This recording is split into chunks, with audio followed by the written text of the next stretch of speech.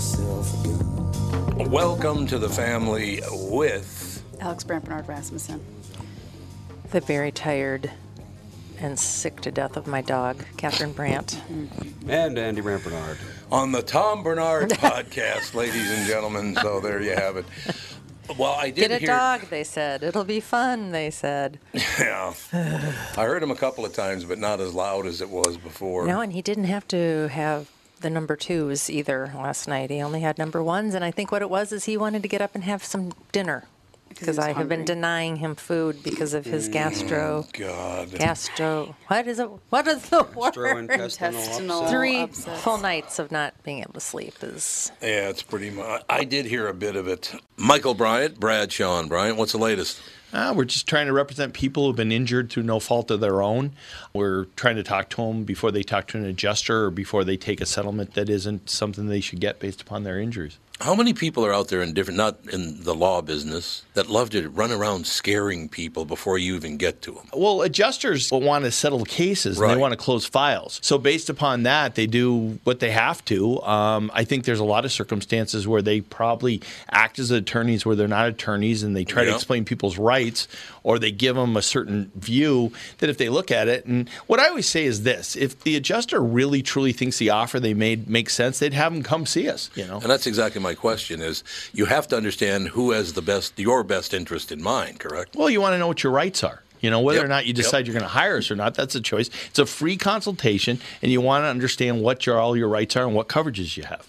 And plus the fact I hang out with you, so you got to be a good guy if I'm hanging out with you. Maybe. Okay.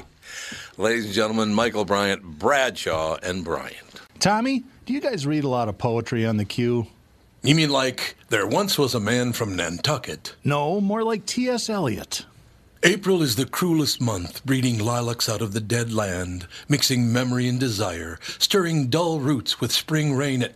Dougie, what's wrong? You a little sad? No, other than the weather, nothing's wrong. In fact, in the Walser world, Coon Rapids and Burnsville finished number 1 and 2 in the state of Minnesota. J-Lo finally beat Dan Resch. Wow, that's pretty cool. Is it okay if I take all the credit? Well, I'd expect nothing less. Actually, we've got great inventory of some great vehicles, and these short-term leases are perfect for people who can't get the brands that they want. You told me about those. You can drive a new Nissan for as little as 18 months, and by then the chips will be aplenty. That's it exactly. We hope by then you'll be a Walser Nissan convert. For great deals from the Minnesota sales leaders, go to Burnsville or Coon Rapids Nissan. Also, I've been tossing and turning. Is Elon Musk buying Twitter or not? What is happening in this world? I heard Tossing he's and going turning to. about Elon Musk. Just kidding. You do love Twitter. Well, all of a so, sudden I don't know. he's buying it again. Back on it? Yes. Yep. 54 All of a million, so sudden. that's 10 million, 10 54 billion, 10 billion more than original. Yes. Why is he I paying guess. more for it when they were lying to him? Anybody? I think he might just want to get rid of it, basically. It's so harmful to a Yeah, lot if of he people. wants- It is If he very wants to harmful. throw away 54 billion, To destroy Twitter, I'm you all can for just that. Yeah, toss some other people's way. I think there's more important things to do with all that money. But that's just me. Are any of those services any good? I haven't been on social media in 9 or 10 years, so. I was on Twitter. When he first announced he was going to buy it, I was on Twitter for one day, and I went, no, I still don't like this. Goodbye. No, you were on Twitter for a while. In the beginning, you really... in the very beginning yeah, of the show, yeah. Yeah. Yes. Oh, yeah, When we back all 10 told you years to ago. get off of Twitter. You had all your Twitter wars. Yeah, you were having Twitter wars. I wasn't having Twitter wars. I just told people to shut the hell up. I'm That's here not a for Twitter the war, is it? puppy and the kitty fights. What? There's this Biden. Buttigieg? Biden. I follow on Twitter. It's usually just all animals being funny. Very, very, very cute. It's one of my favorite things to check out every day. That's Puberty Pets on... Puberty? Puberty That's a Pets. horrible I know, name. it's a That's terrible a- name. It's a terrible so name. is this one. But, yeah, Puberty Pets on Instagram. Fantastic. Is it? Yep. Well, okay, then. They might be on Twitter too. I'll look. Puberty? Like Puberty. Birdie? No, like Pubity. Puberty. I know. I don't know why it's Oh, called they're that. on here too. I'm following. Oh. Posting the best animal videos on Instagram. See, Instagram. That's why you That's should the just do deal. it on But they Instagram. have another one.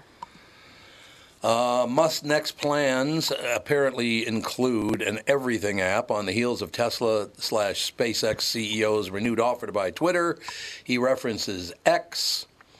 With Elon Musk's plan to purchase Twitter apparently back on, he's now teasing his next movement. It sounds just as ambitious. Those intentions came after, via a rather cryptic-sounding tweet on Tuesday, and speculation on what he might mean is already making the rounds.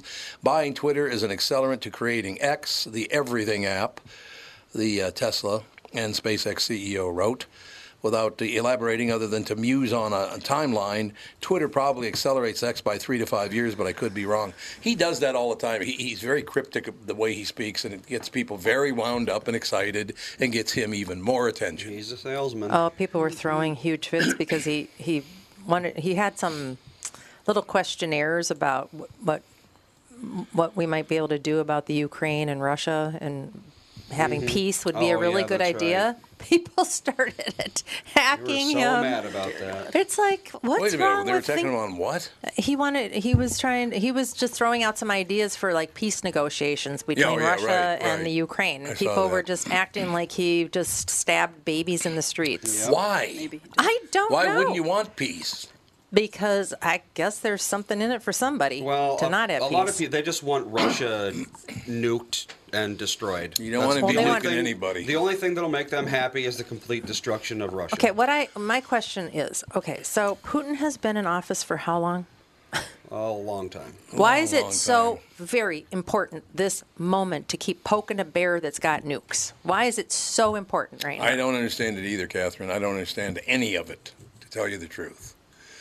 I mean, well, first of all, it has never been more apparent, I guess the best way to put it, that politicians in America are the filthiest human beings on earth. Well, that's All been they established, do, but I just don't I know, but understand this. It just doesn't make any sense. Why would you sit there and kick somebody that's got nukes? Because, gotta be money in it. for the average person, just because they're morons and that's what the news tells them.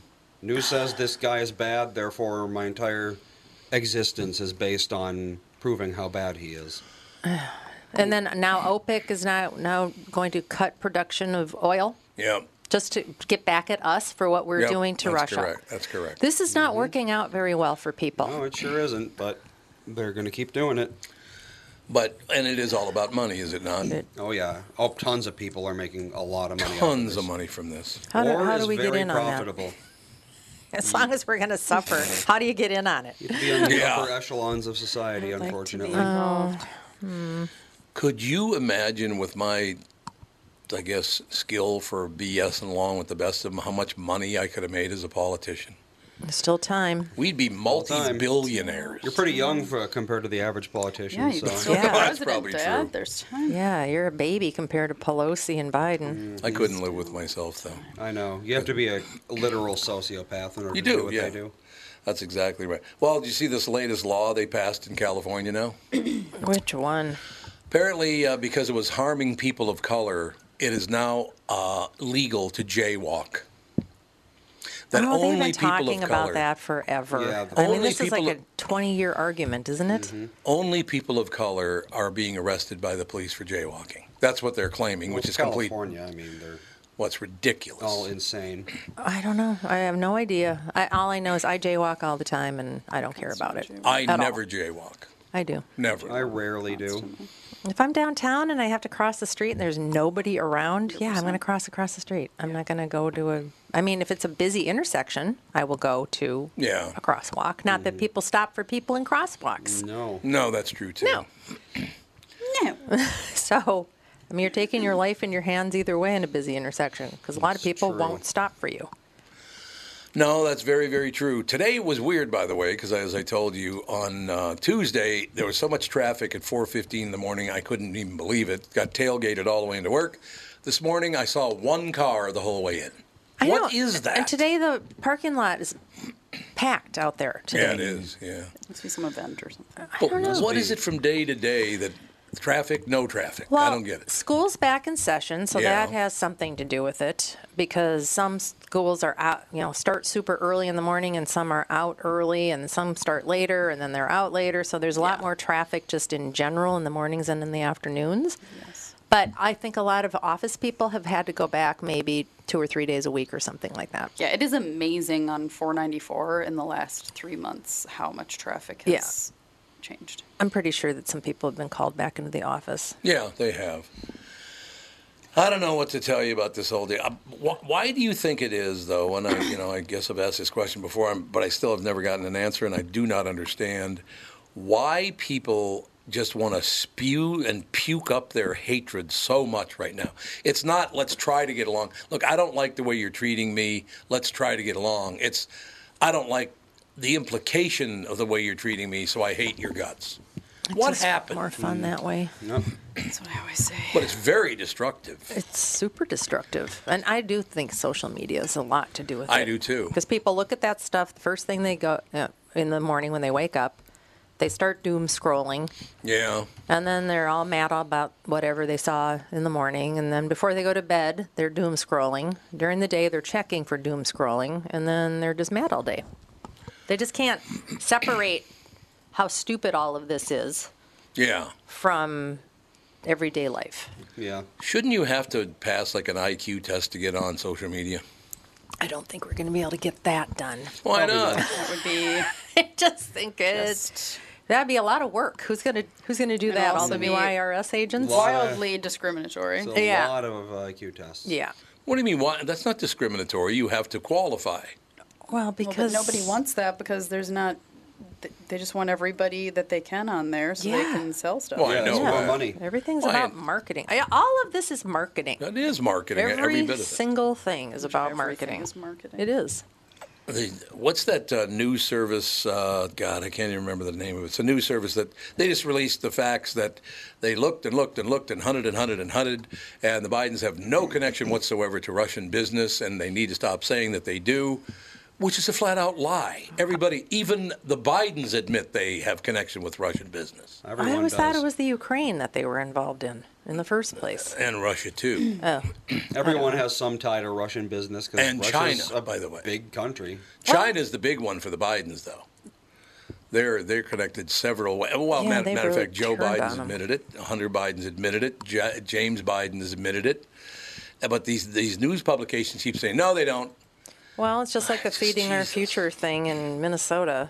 Yeah. There's no problem. They all of a sudden not the Feeding Our Future, the daycare scandal. Oh, yeah. That all of a sudden was just put to rest by somebody Yeah, I saw that. in office. They were just like, no, it never happened. It's fine. And how many millions was that?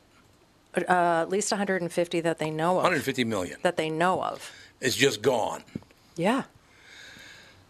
I think one person went to jail for that.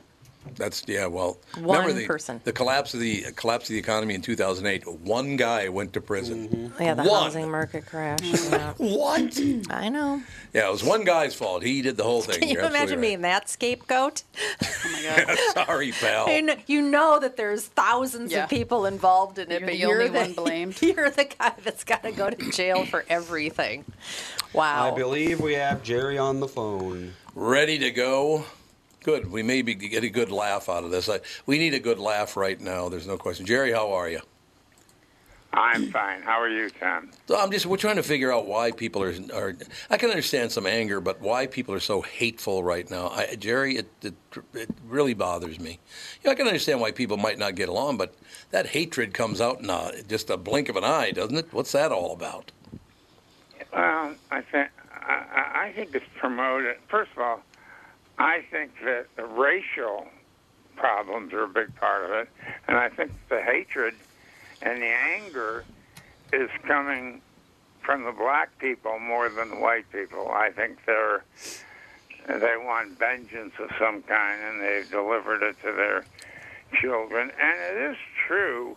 They have a justifiable reason for a lot of things.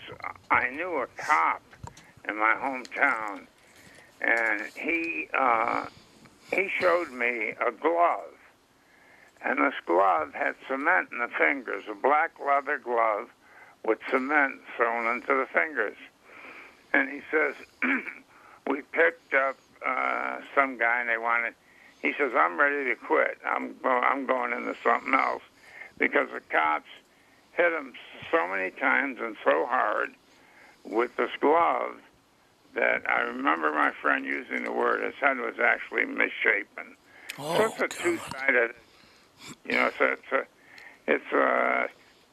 they've always hated each other for long. I think that's a lot of it. I think when people pick up the paper or listen to the radio and they hear the policemen are getting shot, I think that frightens them.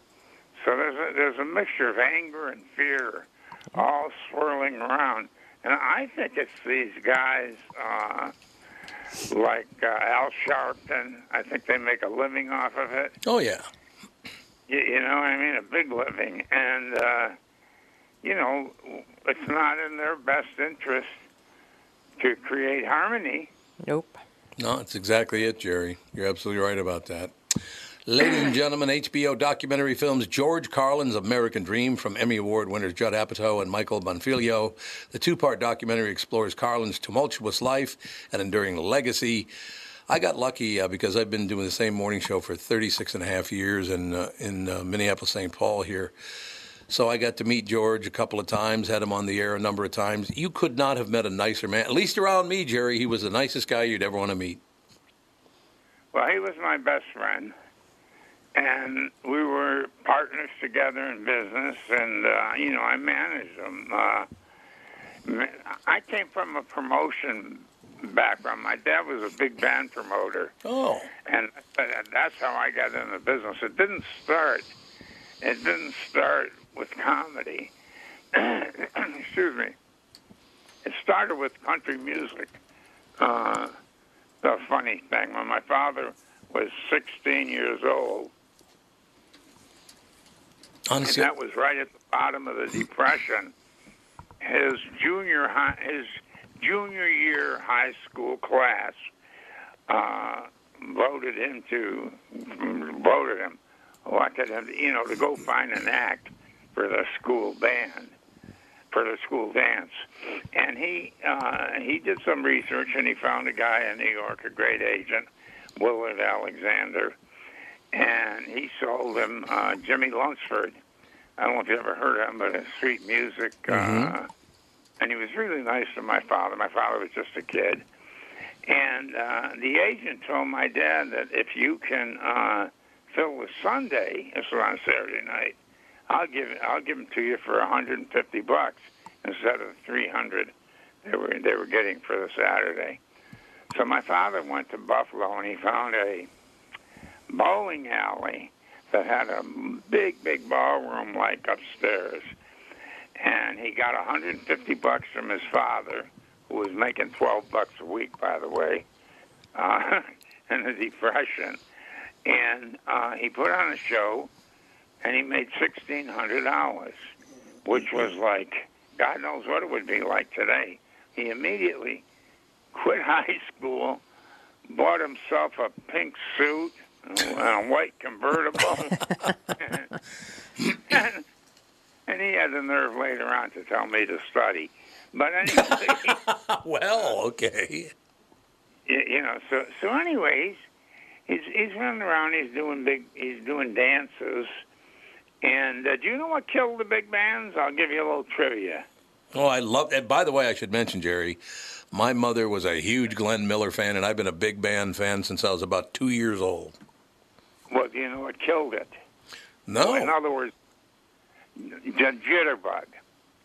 People used to go to these, like you say, Glenn Miller, Tommy Dorsey, to these people, and that was the way they'd meet each other. And they'd slow dance. Nobody was Fred Astaire, but they'd talk and they'd make dates, and that was the way it worked. As soon as people started jitterbugging, it frightened the rest of the crowd away. Really? It took room. It's too bad because I still listen to it sometimes, and I love it. Oh, it's great music.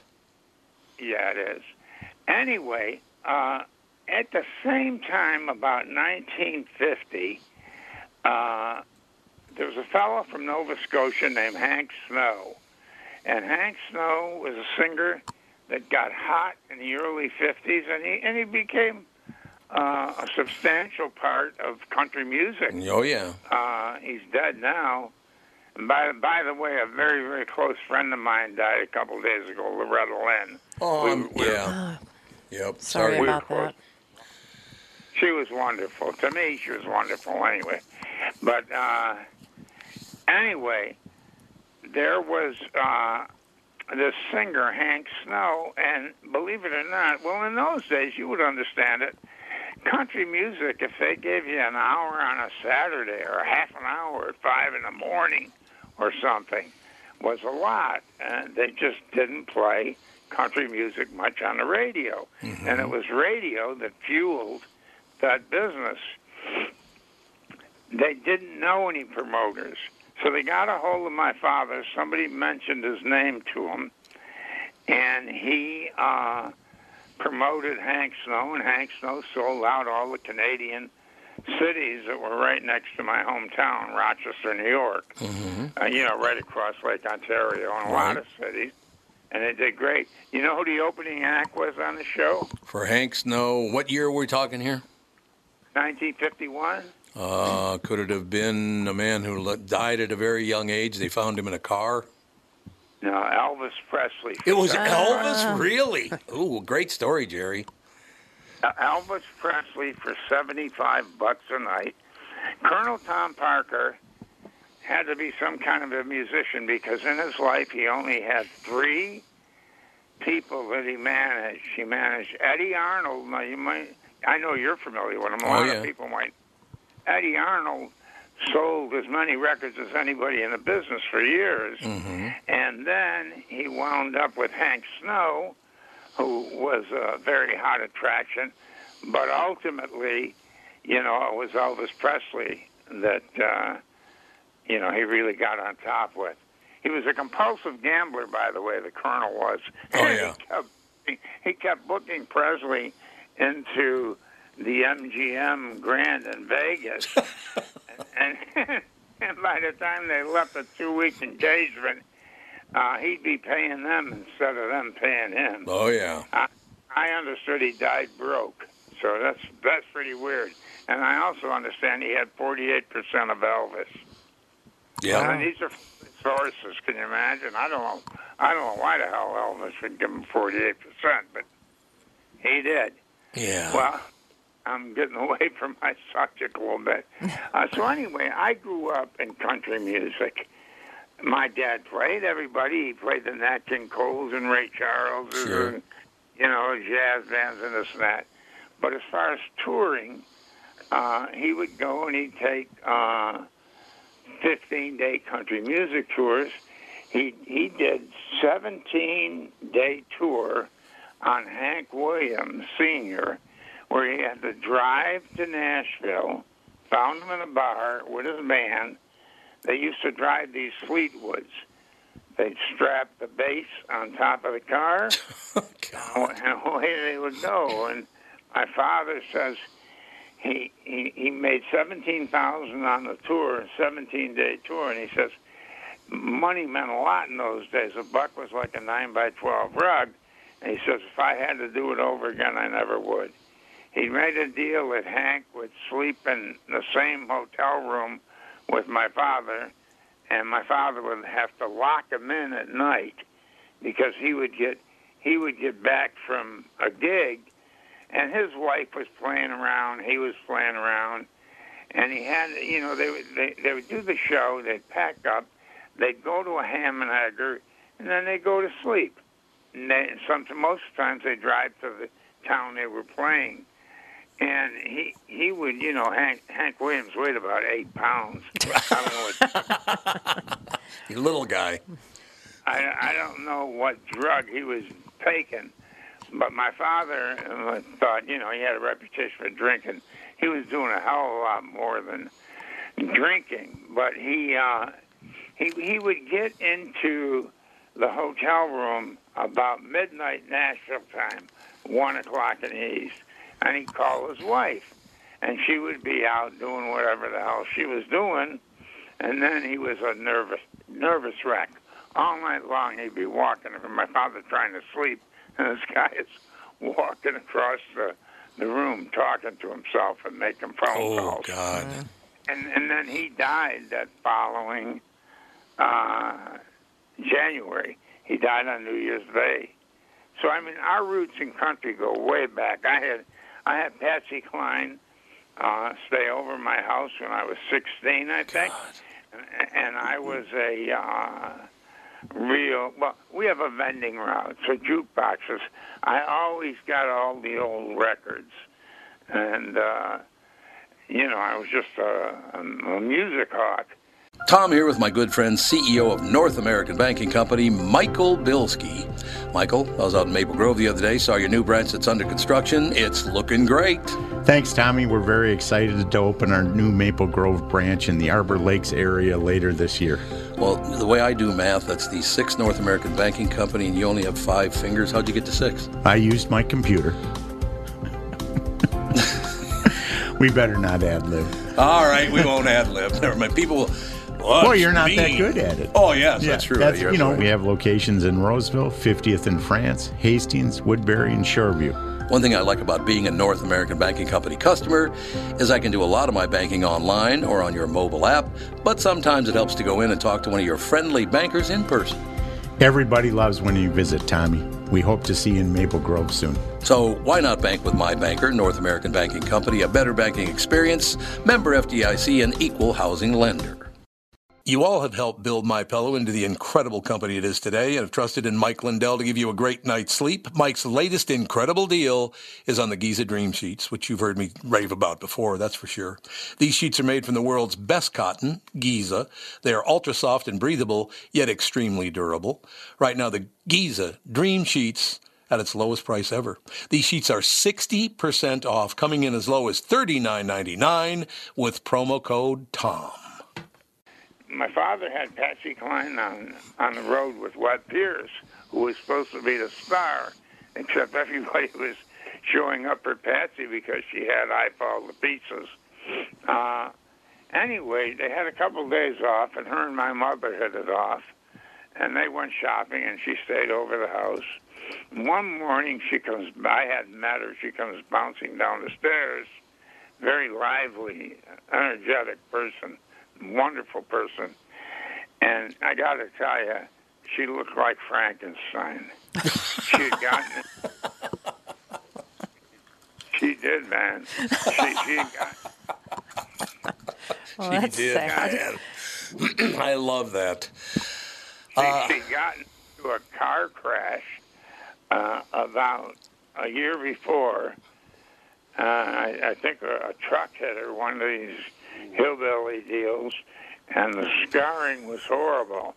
And she was getting ready to go in and do surgery.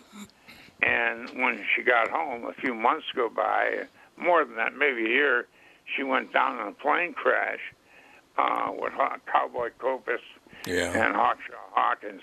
Anyway, when she was in the kitchen, I was excited to meet her. And, just talking, I'm sitting at my own kitchen table. I said, so what's your next record? She says, oh, it's Crazy. I says, okay, well, what's the name of it? I told you, Crazy. I says, come on, you're pulling out. No, she says, this is Crazy. Willie Nelson wrote it, and it wound up being the hit of her career, and it's like in the top 3 country music. Getting dry. Songs of old time, of all time. So, oh, God, great song. I'm just trying to tell you how deep the roots were in country. And for years, up until 1980, I was on the road. We didn't fly. I didn't go in their bus. I had to drive a Lincoln or something because we sold program books, and we'd throw them in the back, in a trunk. And we try to keep the mileage down to like 300 miles between shows. So I'm driving. I'd be driving in the winter behind a double trailer truck, and I'm saying, oh, Jesus, I can barely see. And yet I'd look on them like we had Mondays off usually. I'd look over in them little houses with the smoke coming out of the chimney, and I'd say, those bastards, they're watching Gunsmoke, and I'm out here chattering in my car eating pretzels. I love Gunsmoke. Oh, Gunsmoke's a great show. That is a fact, Jerry. That is a great show. So anyway, I did this. It was hard work. It was very hard work. You'd have to take care. I took care of the promotion.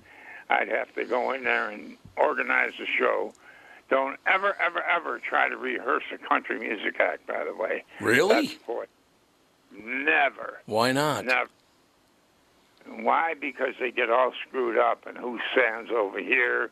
No, I want to be over here. You can't play that song. I was thinking about using it. I've been through it twice. I'd never go through it again. It's I had Ronnie Millsap in Cleveland on a theater and around. I had 6,000 tickets sold, and the other act was Crystal Gale. Well, Millsap's people get in there first, and they spot his piano on a stage. And then I get somebody from Crystal, who I knew Loretta so well, and that's her sister.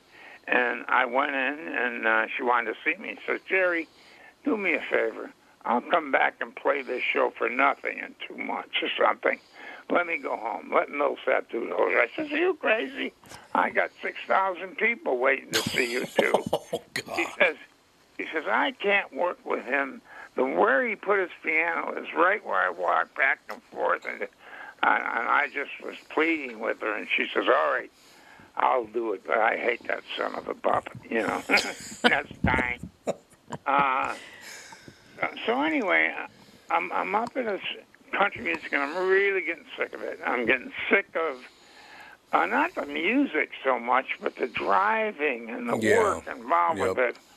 And I got offered a good main headliner in country music wanted me to manage him and manage it. And I didn't want that because I knew in Nashville you had to go out on the road on Thursdays and you had to be back in the office on Monday at noon to pay him off. This leads into George Carlin. And now, ladies and gentlemen, HBO documentary films, George Carlin's American Dream, Jerry Hamza, our very special guest. I cannot wait to hear the story, Jerry. All right, well, here you go.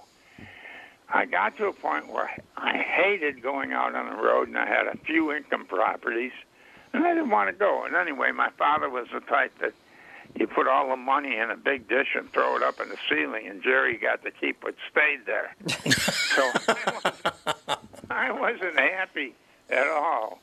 And I could live very well without him. Not,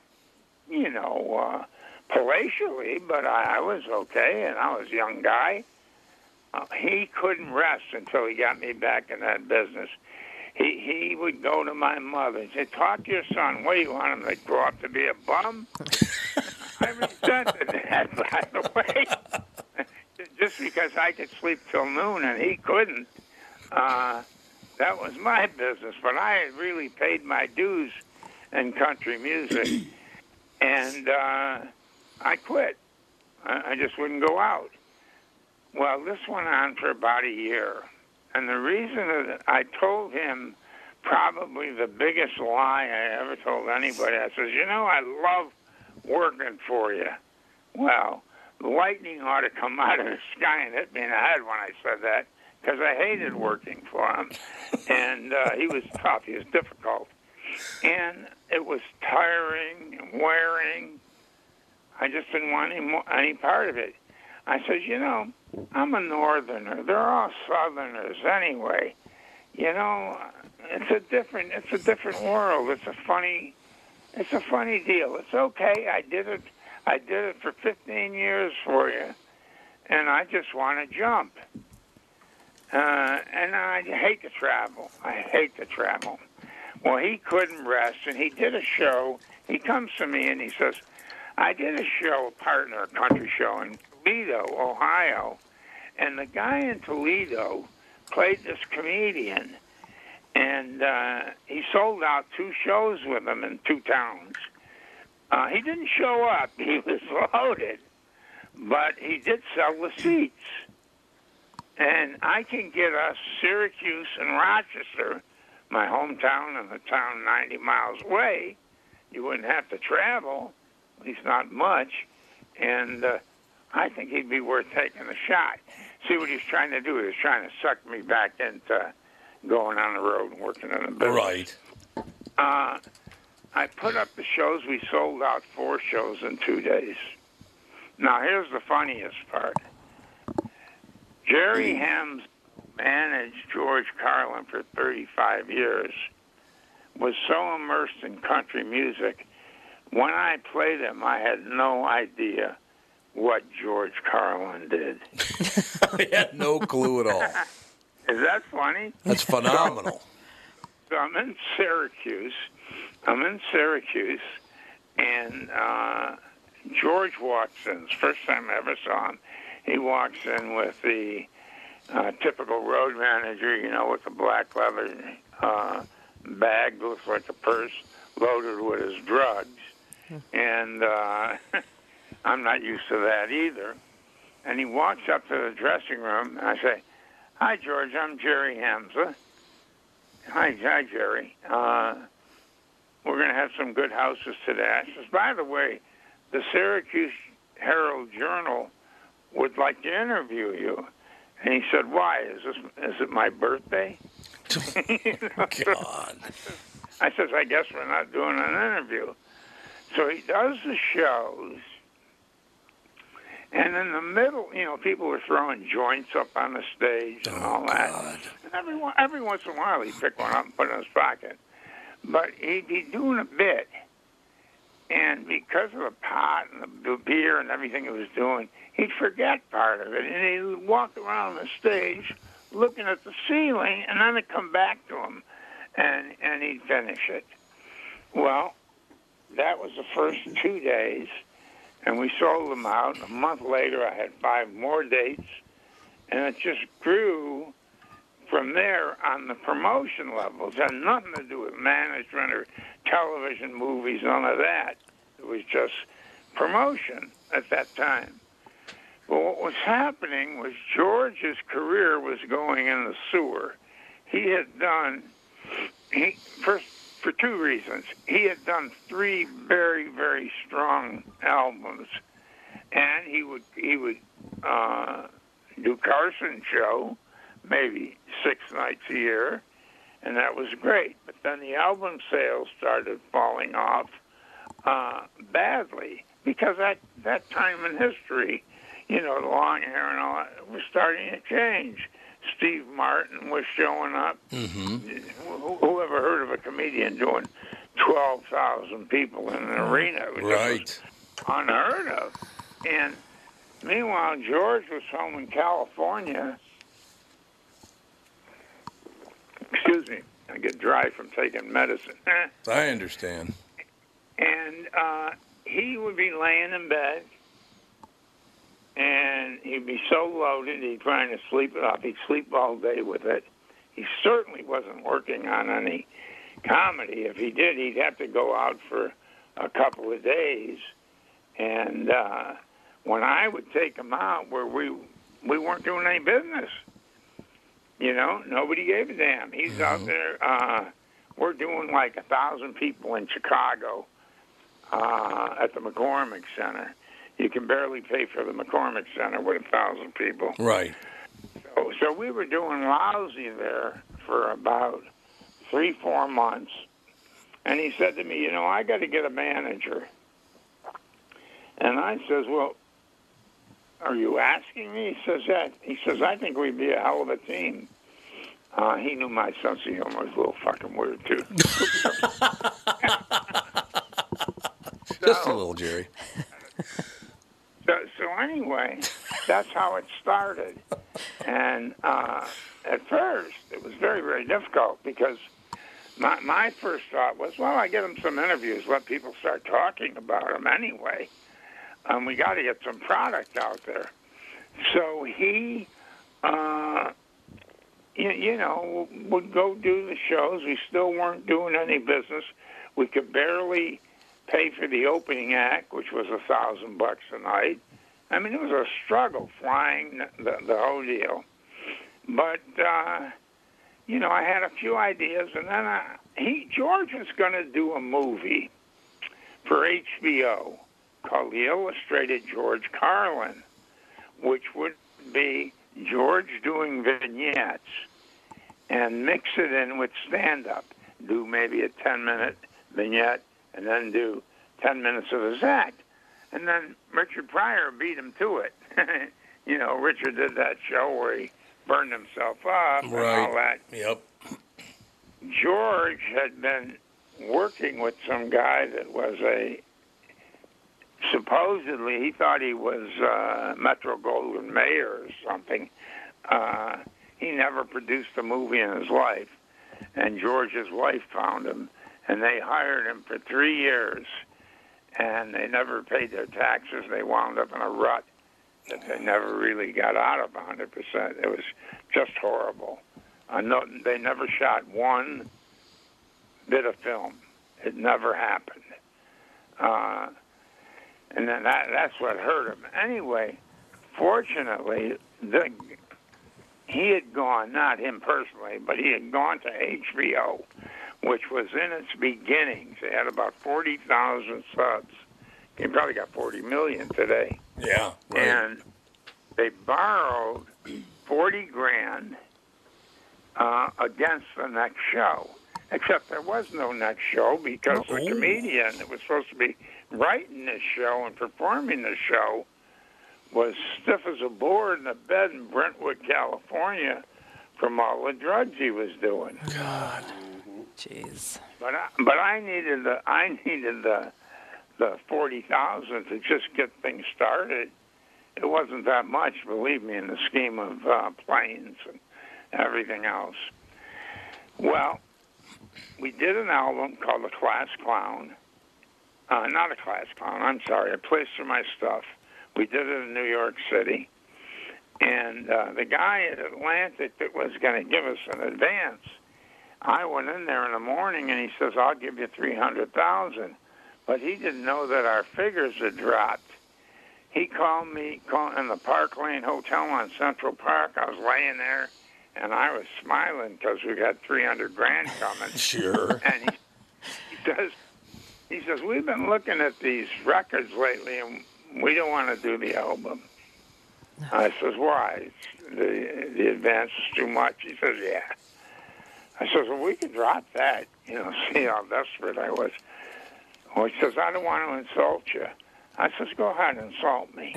So he offered us 50 grand for the album, and we went over to the Atlantic. He had got a perfect A Place for My Stuff piece out of Vegas, and he always taped them.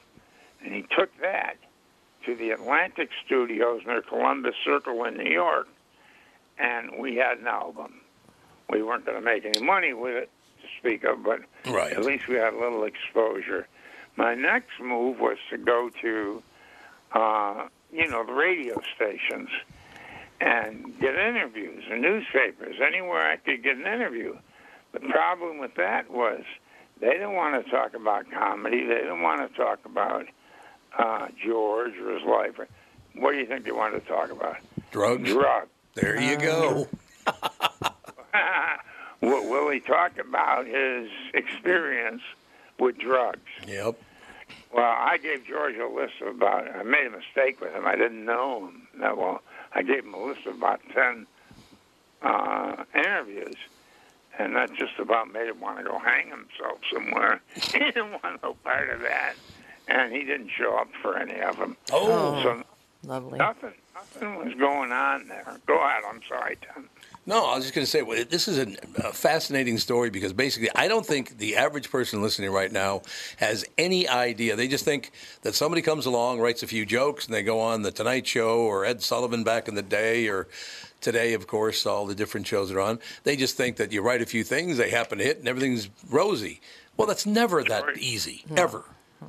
No, George said to me he was a writer number one and a stand-up number two. I mean, if you couldn't write stuff, George had a great filter, an unusual filter. And the funny thing about people, just the general public, I'd put on these shows, and the people would tell me over and over and over again, you know what I love about George? He thinks just like I do. And I think to myself, You crazy fool. This guy's got 170 IQ.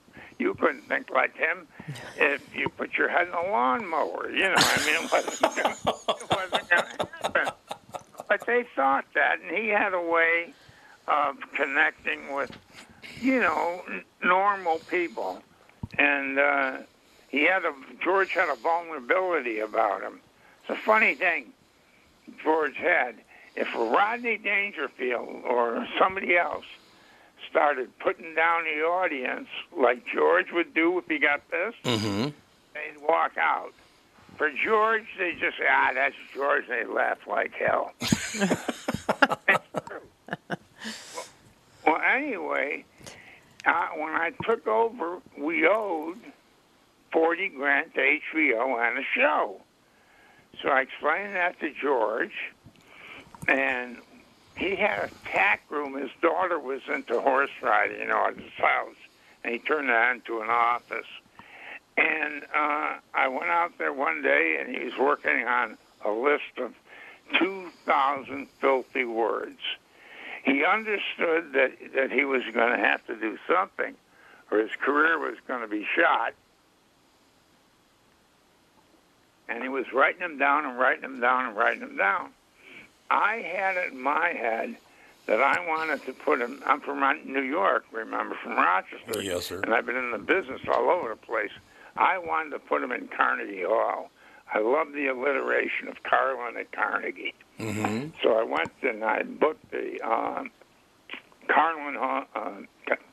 Carnegie Hall, on a Sunday, which expense-wise is murder.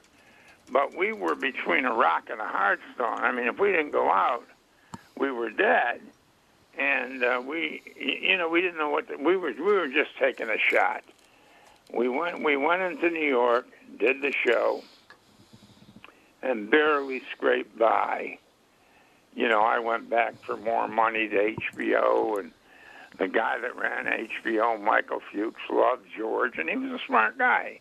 He had the only network where you could swear at the time, and here he had the comedian that built his reputation on swearing. It was wonderful for him. Anyway, we do the show, and George, we couldn't do a safety show. In those days, you used to tape, and then tape 2 shows, edit the best of them, and make a show. But we could only get Carnegie Hall for that one day, Sunday. You can imagine the stagehands, Bill. But anyway, we got done with it, and George was disappointed with it. He thought he could do better. But they put it on HBO, and George went through the roof. And it made him HBO's fair-haired boy for the rest of his life. We did a show every 2 years, and he did fabulous for them, and they did fabulous for him. And that's what we would do. We'd get down to a pattern where I didn't want to do it in a year. I didn't feel like we had recovery time. He was prolific enough, but you got to leave him hungry. And so every 2 years we'd go out. He'd get bored with the show after about a year and a half, but he still had to keep going. He's very perfectionistic. He'd want to get every common goal in right.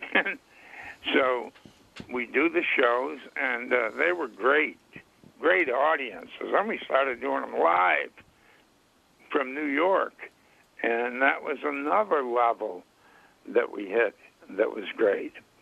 Now, George's wife wanted him to do movies like Robin Williams or Crystal. Mm-hmm.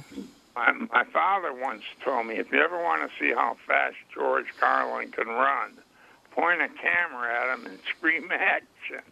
George wanted no part of that.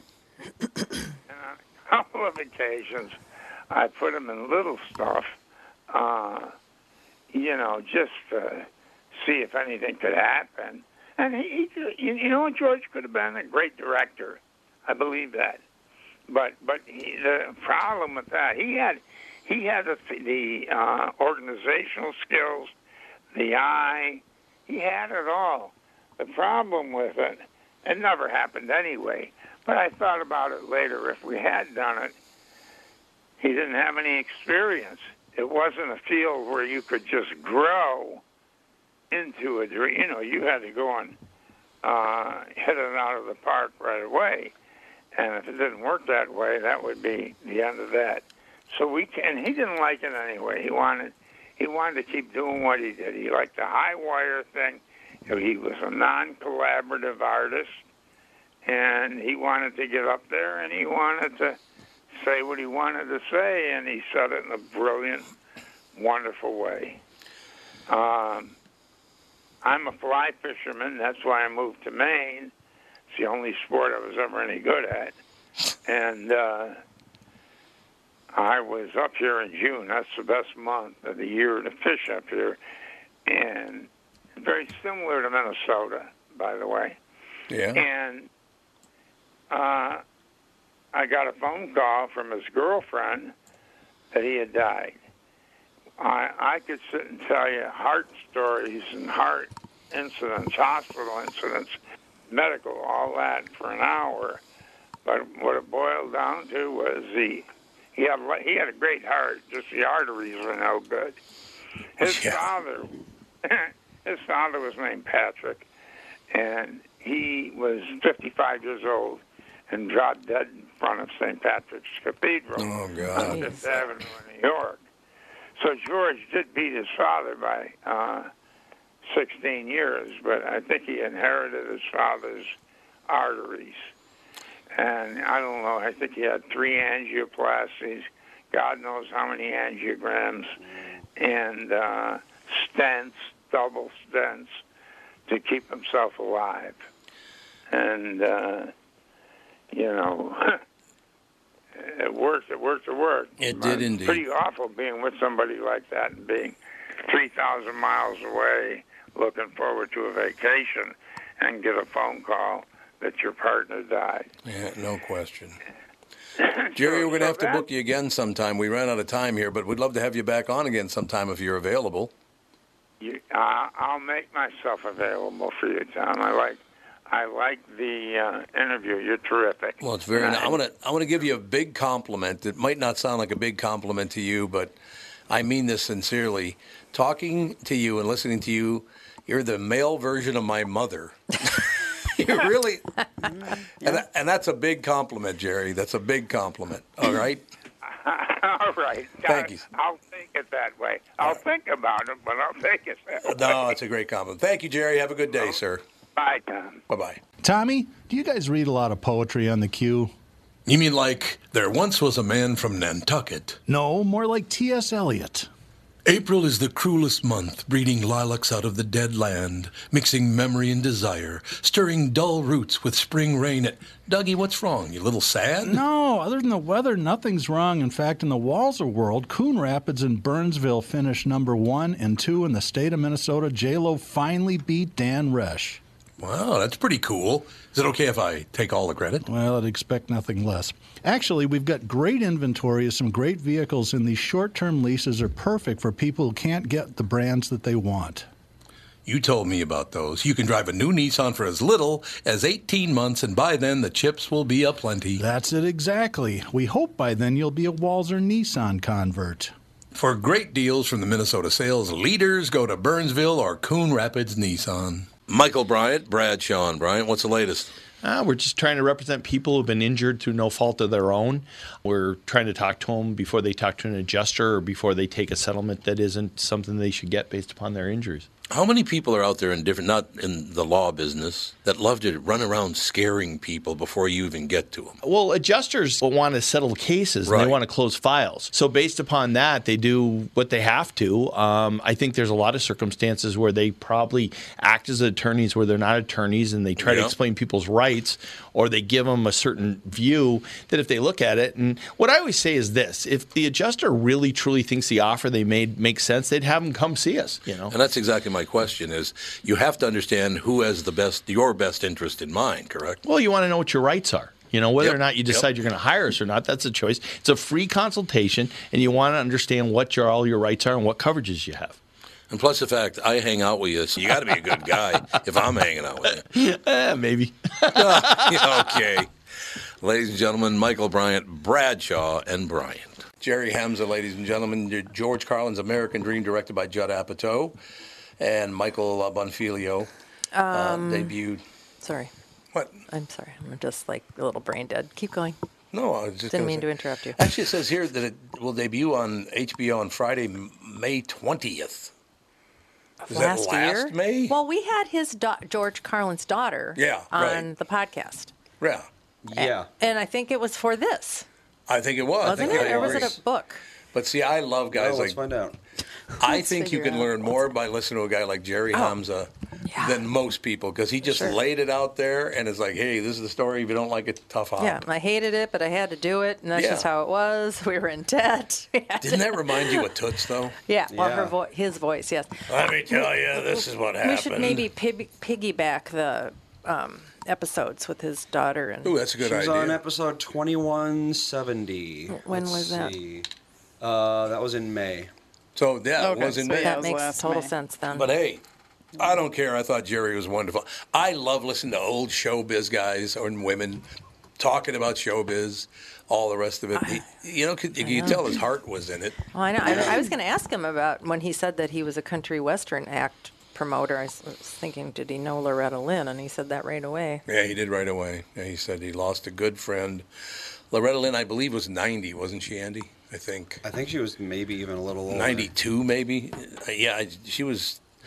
I only got to talk to her. No, she was 90. She was 90, okay. I only got to talk to her one time, interviewed her one time, and she's a really nice person. What musical genre do people last to 90 usually? Well, that would be country. Country western, no doubt about it. Well, there's a lot. Johnny Cash was a big drug guy. Oh, God, yeah. A lot of them were drug. Well, back in those days, a lot of people were just... They were just alcoholics. Yeah, the 60s were just drugs and alcohol all the time. But he did throw us that curveball, which out of nowhere he just goes, and that F-er. I'm like, what? I know. All of a sudden, Jerry dropping the F-bomb. Yeah. Oh, Christ, I enjoyed that tremendously.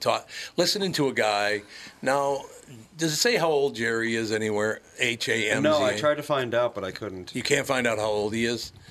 Because he does sound like he might be approaching 90 himself. You think so? Which, see, well, I mean, God, he was talking about his dad was born during the Great Depression, so... Yeah. Or before his dad was started working during the Great Depression. Right, so probably born about 1900? Probably, yeah. Probably, I would guess. Wow.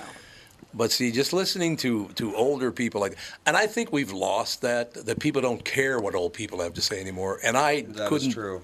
I couldn't disagree more. I think listening to old people tell stories is one of my favorite things to go through. Yeah, there was a thread about mental health and how you should be spending time with people that are 20 years older than you. Yeah. And, depending on your age, of course, 20 years younger than you. Yeah, you should be 15-year-olds. I don't know if I want to do that. Well, I mean, if you're like 40, then you're spending time around 20-year-olds, and 40-year-olds should, it's trying to bridge the generation gaps, because right now we've got all of that. Baby boomers are annoying. Yeah. Our neighbor's niece told her that she can't wait for the baby boomers to die off so that they can do things the way they want. And her own mother is a baby boomer. Well, I told you. It sounds like she's in college. But that's kind of like everybody's just like that's, right now division between every group of people is just real intense, and it's just really sad that that's the way people feel about things. So many years ago, several decades ago, when I was 20 years old, I was talking to a friend of mine who's a very, very bright man. Did I talk about this yesterday? Or was that on the morning show? I don't know. I was. I think it was the morning show. Tell you. But I was talking to him about this, that, and the other thing, and he seemed kind of a little depressed. Andy, I didn't tell the Great Depression. The greatest American story yesterday, did I? I don't. No, I was on the morning show. Good, because it kind of fits in with this whole deal. But I'm talking to my friend, a brilliant guy. I mean, really, really smart guy. And he was kind of depressed one day. I said, "What's the matter with you?" He said, I just,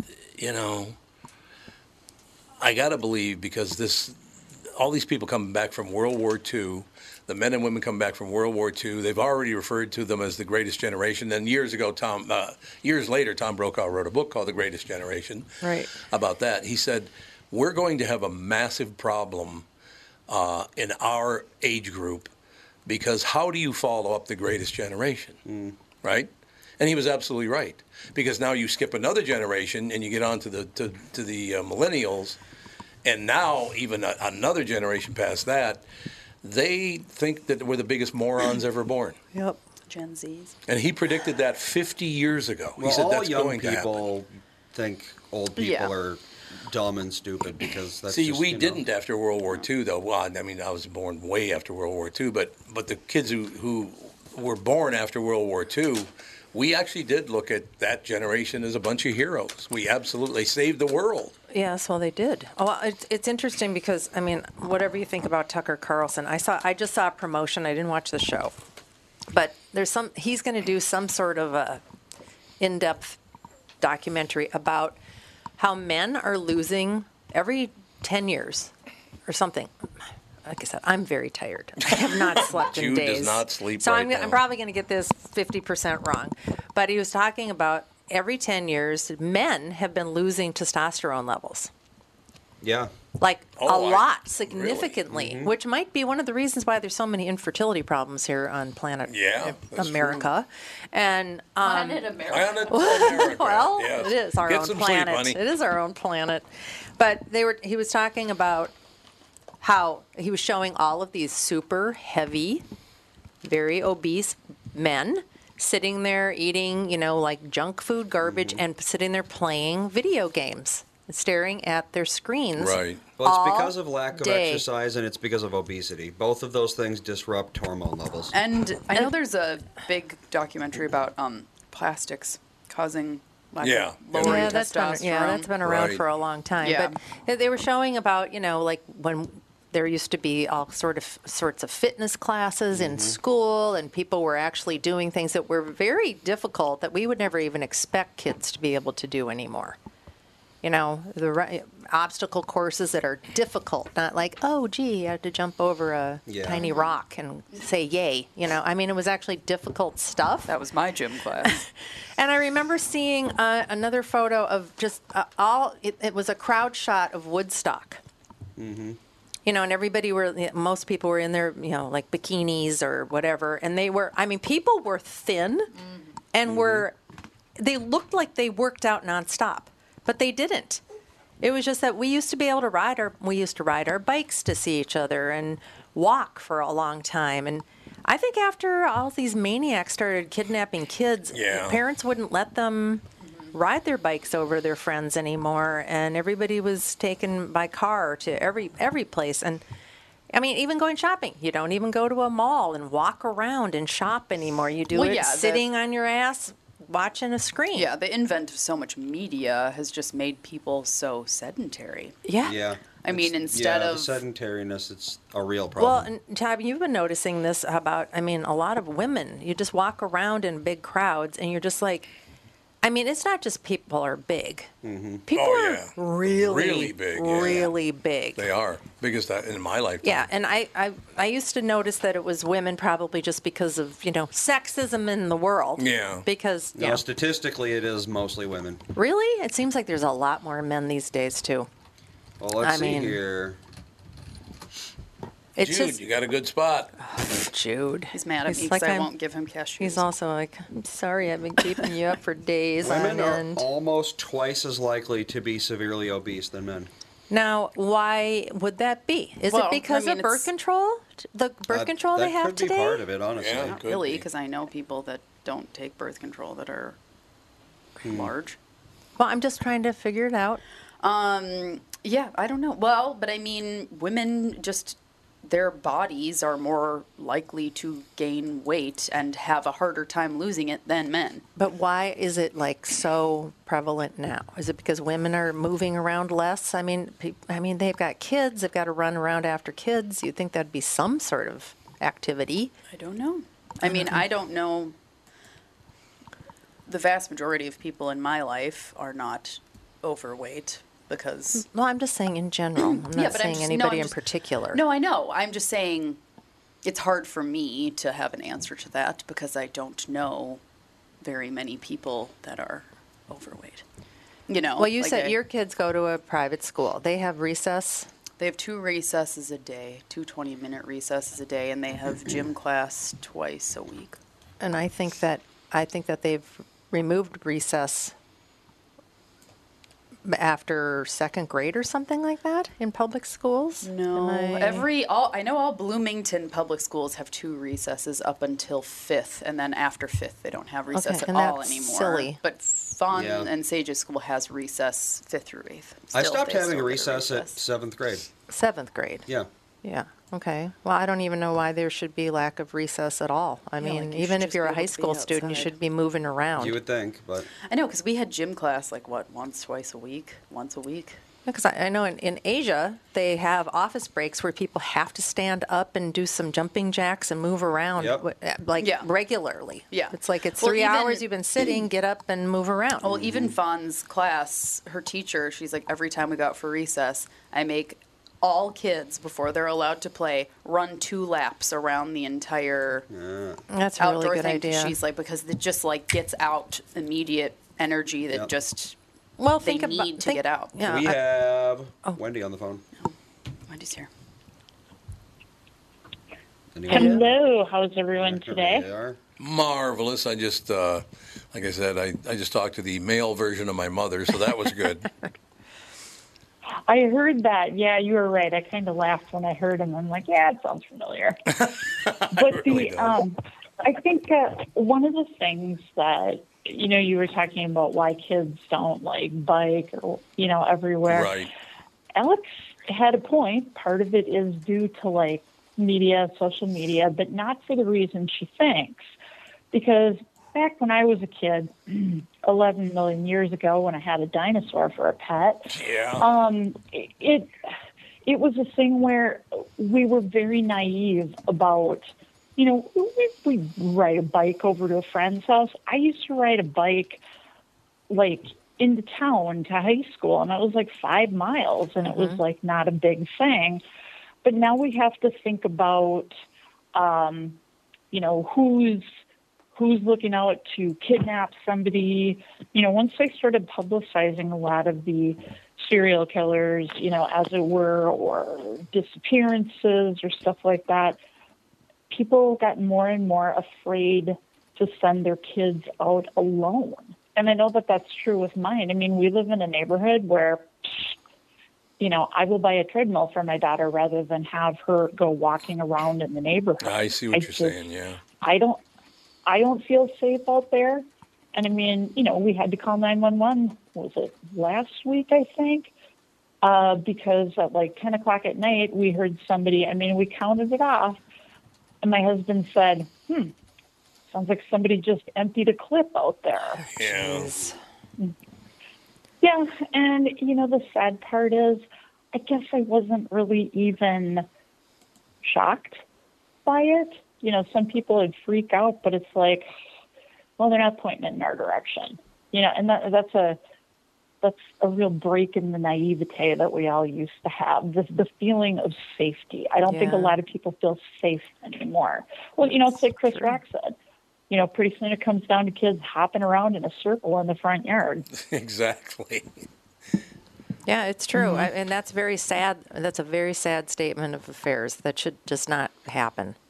We shouldn't be afraid to leave our homes. Oh, no. We shouldn't be afraid to let our kids bike to school. I go running, and I always have a personal alarm and a thing of mace on me. That's good. Yeah, that is. And a dog. You got to do it. And People think they dogs, can do whatever they want. That's the problem. They keep being told by our, wonderful states like California, where everything that's wrong is legal. So they think they can do whatever they want. There was a guy in the subway system about a week ago beating the hell out of a woman. It happens all the time. And guys would come over and then they just run away. They wouldn't even help her.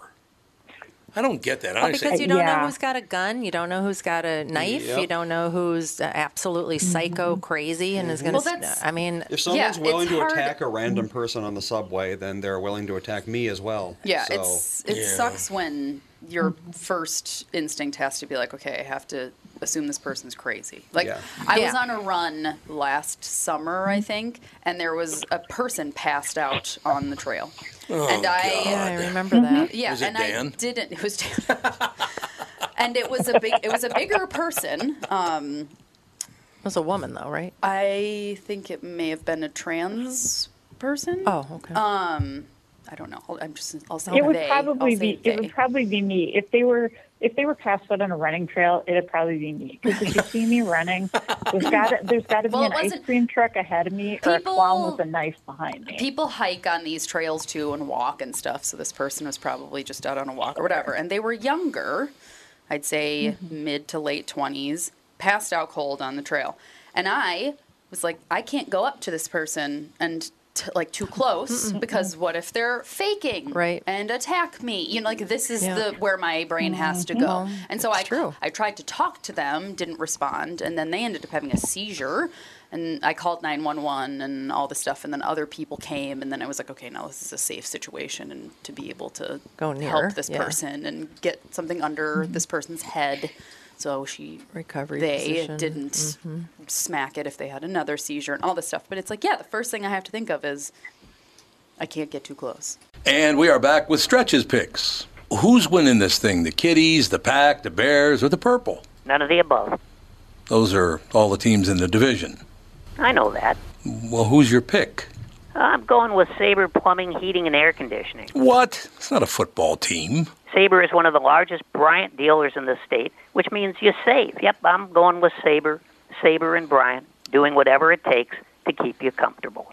Oh, one more thing, Tom. What's that? Visit saberheating.com. Tom here for Shift Real Estate. I met the folks from Shift Real Estate last year on our way to Key West and loved their story. Shift Real Estate saves home sellers thousands of dollars on real estate fees because they list for a flat fee of $5,000, and that includes photos, MLS listing, online marketing, and the assistance of a full-time realtor. Tell Shift about your home, and they will tell you how you can save $10,000 or more. Shift Real Estate, the common sense way to sell your home. Visit shift2sell.com because life is expensive enough. It's sad that we have to think that way, but unfortunately, a lot of the things that society has allowed to happen, that's the way it's self-protectiveness. Yeah. Am I going to have to change the way I think, Catherine? Yes. No, I'm very serious about this because your mother knows, she's seen it a few times, that I cannot stand there and watch some guy punching a woman. I can't do it. There's no way I could let that guy do that. No way. Well, the best thing to do, I think, is carry around mace and squirt him in the face. I don't know. You're going to hit the person then, though. Well, I think that they'd rather be maced. Yeah, I'd rather be maced than killed. Yeah, I suppose. Or beat to a pulp. And have brain damage, lasting effects, yes. Well, but then, you're going to get sued for macing someone. And with my mace, don't know where it came from. Charge you with a hate crime, et cetera, Throw it in the river when you're done with it. What? Mace who? I don't know what you're talking about. I know. I know. That's the other thing. It's like you don't even know what rights you have to help somebody anymore.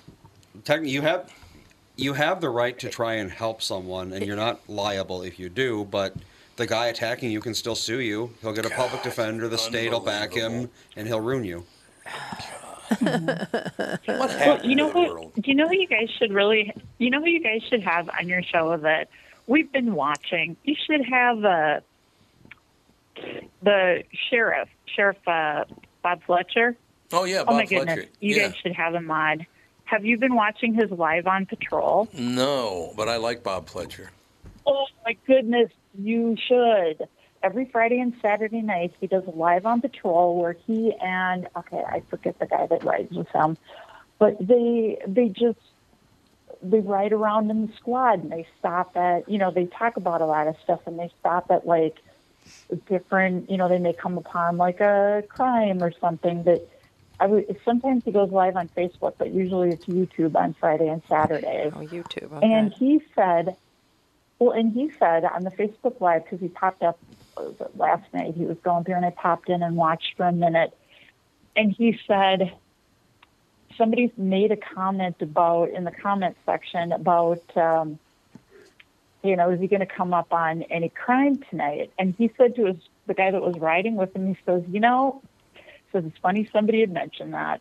It was because he says, I have been told by some of the, I can't remember what word he used for troublemakers, but he said that when they hear that we're going live on patrol in St. Paul, they head over to Minneapolis. Yeah. And they actually have statistics.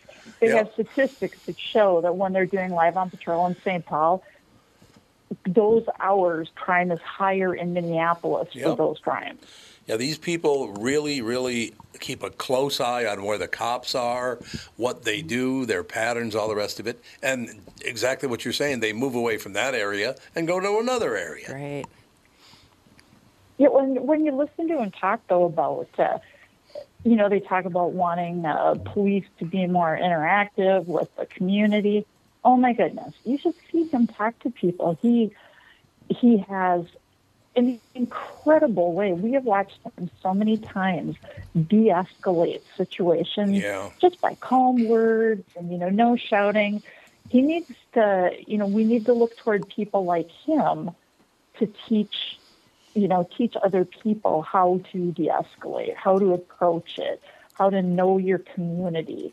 Because that's the other thing. A lot of people don't, quote unquote, know their communities. And so, you're kind of just in this little corner by yourself and bad things will happen. But Bob makes an effort. I mean, he's the sheriff and he's out riding around, meeting the community. He knows a lot of people and, both on both sides of the law. And he's very, I feel really good watching him, knowing that there's police out there like him, because he really, really is one who is making a difference in his small corner of the world. I'm hoping, and it kind of appears to me, there was a truck in front of me yesterday that had a big bumper sticker on it that said, defend the police. They had the defund on there crossed off, and it said, defend the police. I think we've turned that corner. I think people have realized you get rid of the police, you're going to get killed. I mean, there are the people that are the loudest about getting rid of the police, a lot of them are the ones either committing the crimes or having people close to them who are committing the crimes. I agree completely. Let's pay attention to the safety of the people that actually live in the communities, and that's everywhere. That's north, all of Minneapolis, North Minneapolis, it's East St. Paul, it's wherever. The communities need to realize that the people screaming the loudest are the ones that have the most to lose if crime went away. I wonder if it's true that all that whole defund the police thing that happened to people who didn't care for their dad. You think, Andy, you think that's part of it?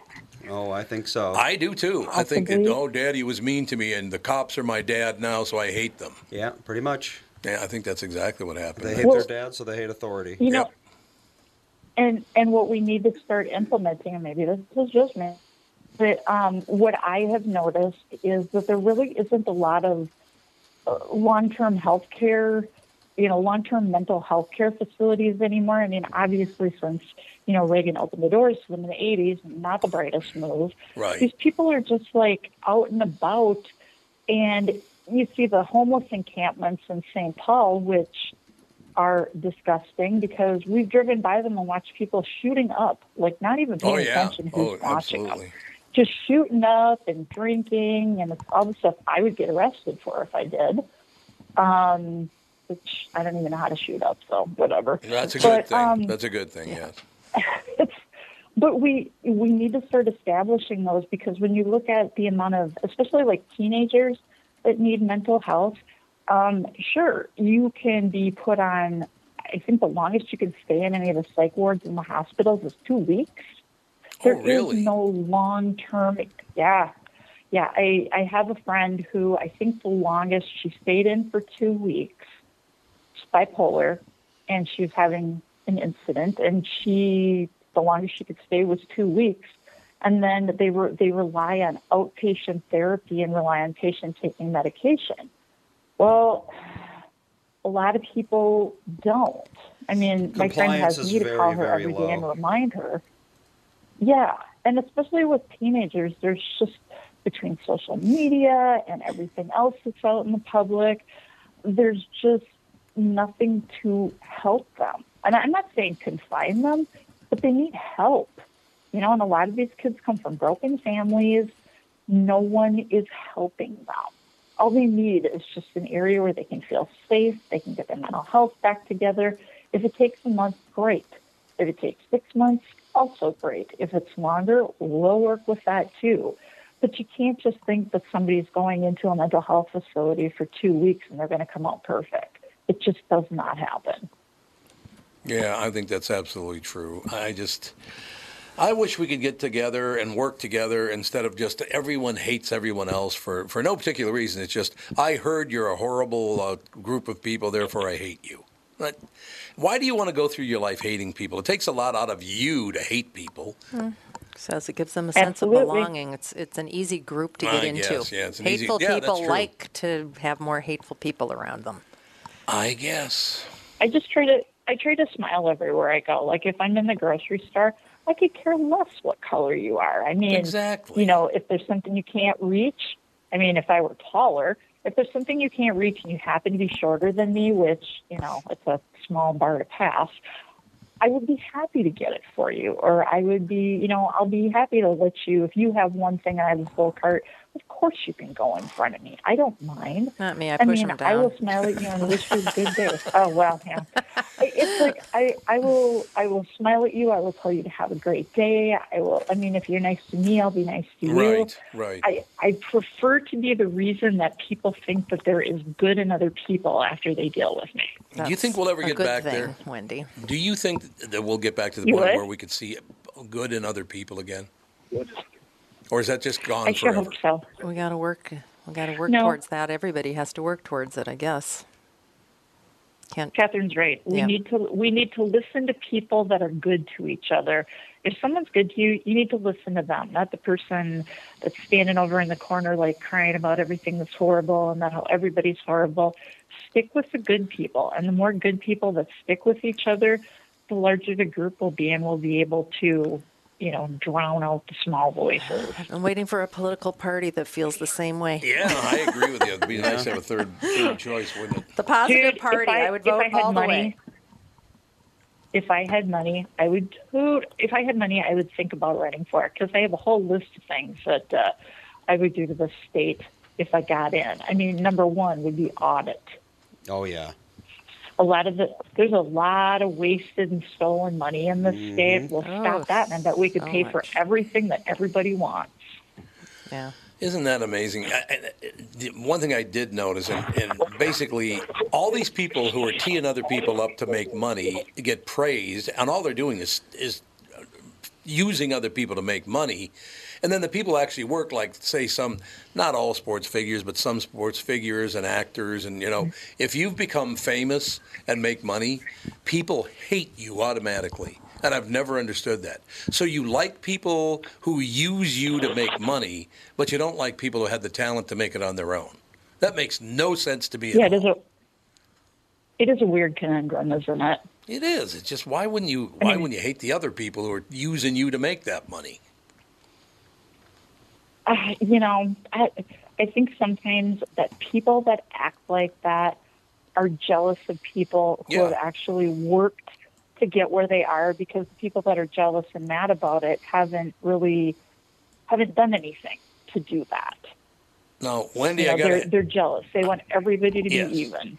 I got to go with the hard-hitting question, because we only got a few minutes left in the show here. It was a hard-hitting question for you. Mm-hmm. I was just looking at the headlines. Not one, but 2 stories today in the headlines about furries. Do they exist or not? Well, of course they exist. What happened? Good Lord. Furries have been a thing for decades. No, we're talking about the furries that are... they got the poop boxes in the schools and everything for them. Oh, well, I don't know. That's a different thing.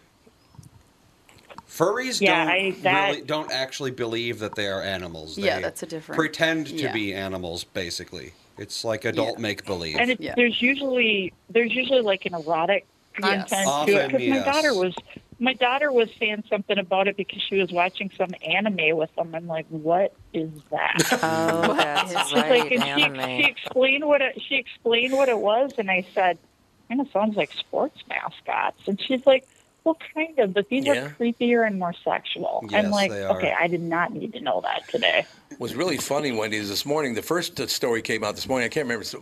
It's about politicians and the furries. There are two articles, and I didn't read either one of them.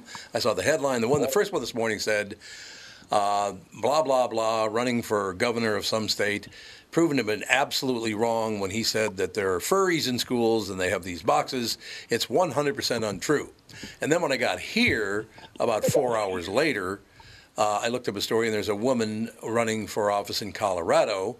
I can't remember her name, but she claimed the same thing, and under that it said, largely proven to be untrue. So they had to back off of that. It's absolutely untrue to largely untrue. That's a Minnesota thing.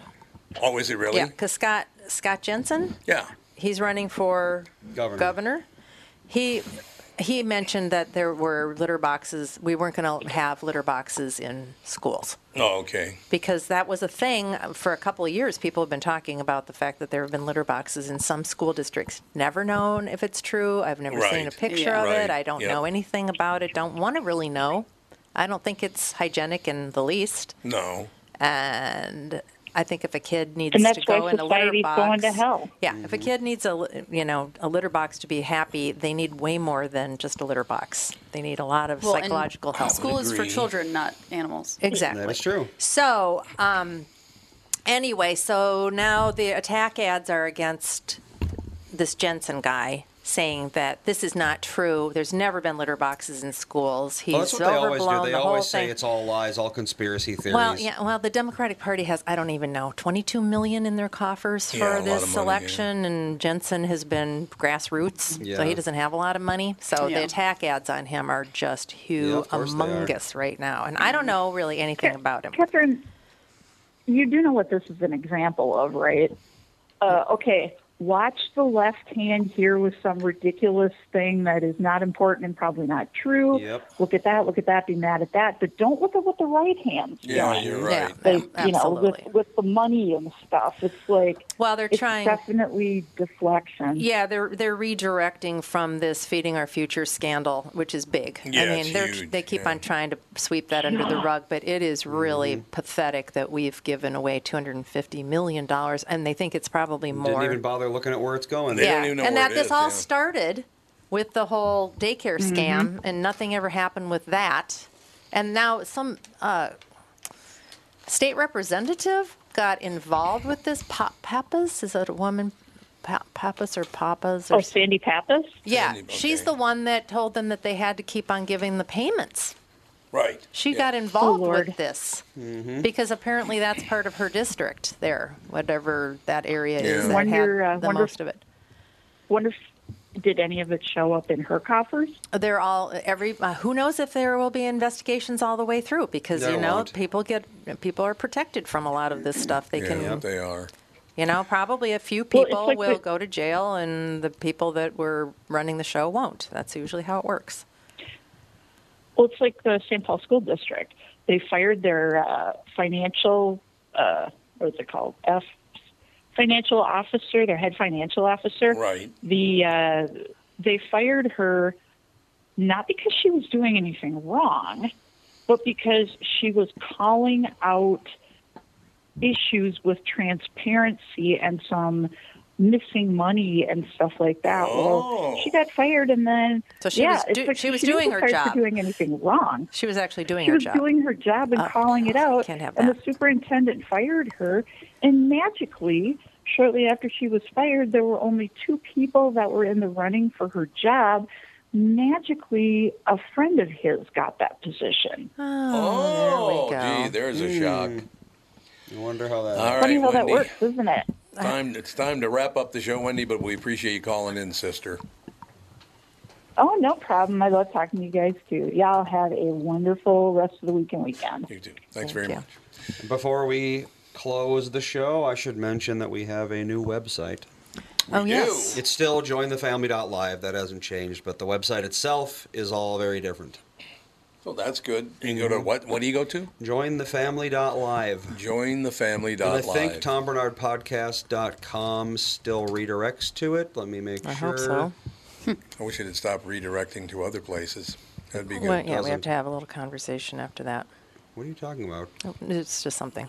Yeah, TomBernardPodcast.com just redirects to jointhefamily.live if you don't want to type that for some reason. Well, that's good. I'm glad to hear that. All right. As I said, the first story I saw this morning, I can't remember which guy it was, but talking about this furries in school rumors, and they said it's absolutely 100% not true. Well, we'll close with this. Here we go again with the furries in schools rumors. Heidi Ganahl, or I think it's Ganahl, the GOP candidate for governor in Colorado, is spreading the largely debunked claim. So it went from it's absolutely not true to largely debunked. I mean, I think it's massively overblown and it's a distraction. I agree. I mean, if this happened, this probably happened, 5 times in the last 3-4 years? There's a lot of things to worry about other than I agree with you. Dumb Twitter crap. I agree 100%, but why do they say it's 100% untrue and then come back a few hours later and say it's largely? It's what they do about everything. I know. It's literally true. everything. I really is wish they wouldn't do that. Alt-right Nazi conspiracy theory until it's proven true, and then it's not that big a deal. And then when it's proven to be a big deal, then they were against it all along. Oh, yeah, then all of a sudden they're on the other side. See also defund the police. Yeah. All right, that is going to do it. We'll talk to you tomorrow with the family.